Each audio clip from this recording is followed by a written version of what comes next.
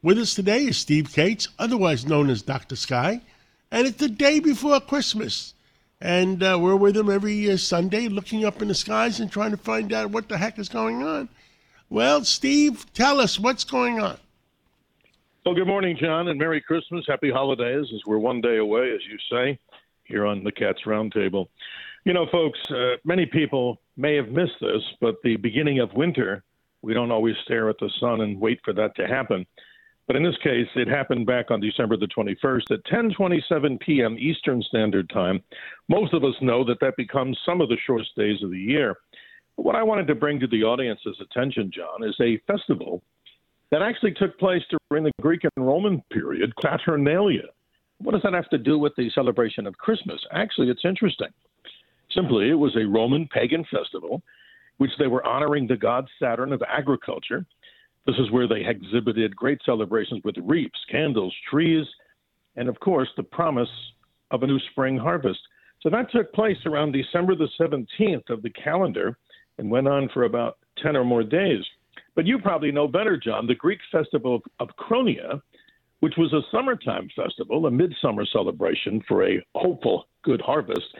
We actually have a connection between Saturnalia and that of Christmas. I find that fascinating, as people, of course, a long time ago did different types of celebration this time of year around the solstice.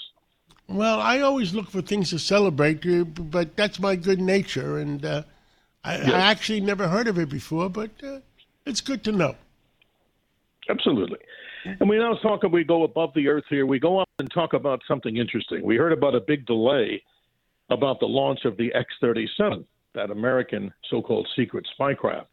Well, folks, as you know, John, as we reported before, the Chinese spacecraft called Shenlong, kind of an almost replicant copy of what we have as our X-37. Why is it in the news?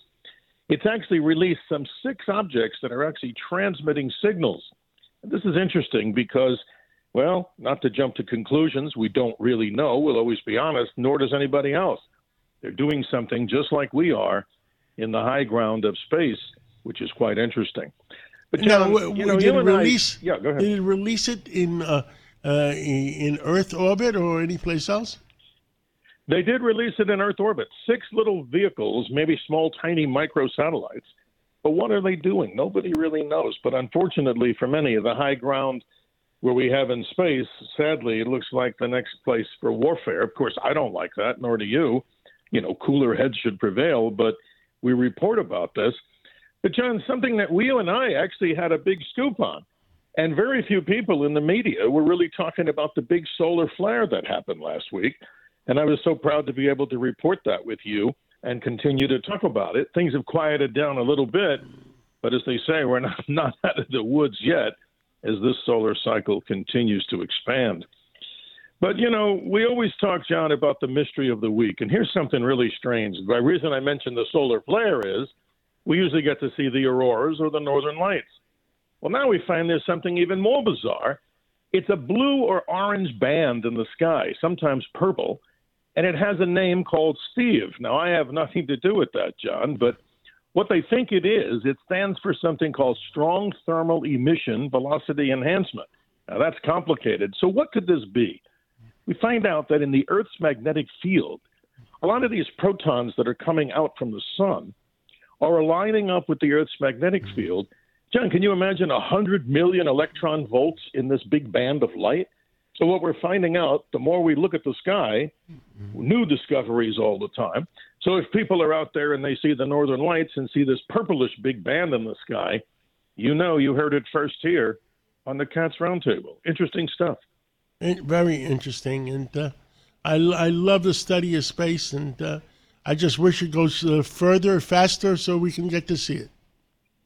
Absolutely, John. And one last note, in the live sky, what people can see, don't forget, the beauty of the last full moon of this year, called the long night moon, or the cold moon, December the 26th, the day after Christmas, 7:33 p.m. Eastern Standard Time.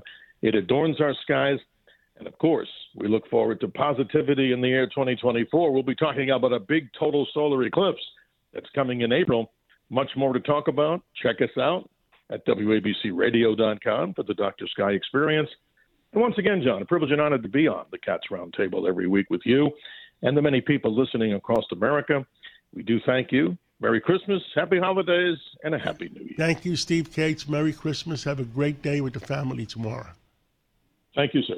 This is Greg Kelly for Priority Gold. What does it mean to be America's precious metals dealer? It means that you're in touch with the hearts and minds of those who love this country, value our freedom, and want to protect the future. Priority Gold is that precious metals dealer. They've helped thousands of Americans back their retirement with solid gold and silver. Call Priority Gold at 888-506-6439. Receive free shipping, free storage, a free investment guide, and one of the best purchase experiences in the industry. Call now or go to PriorityGold.com.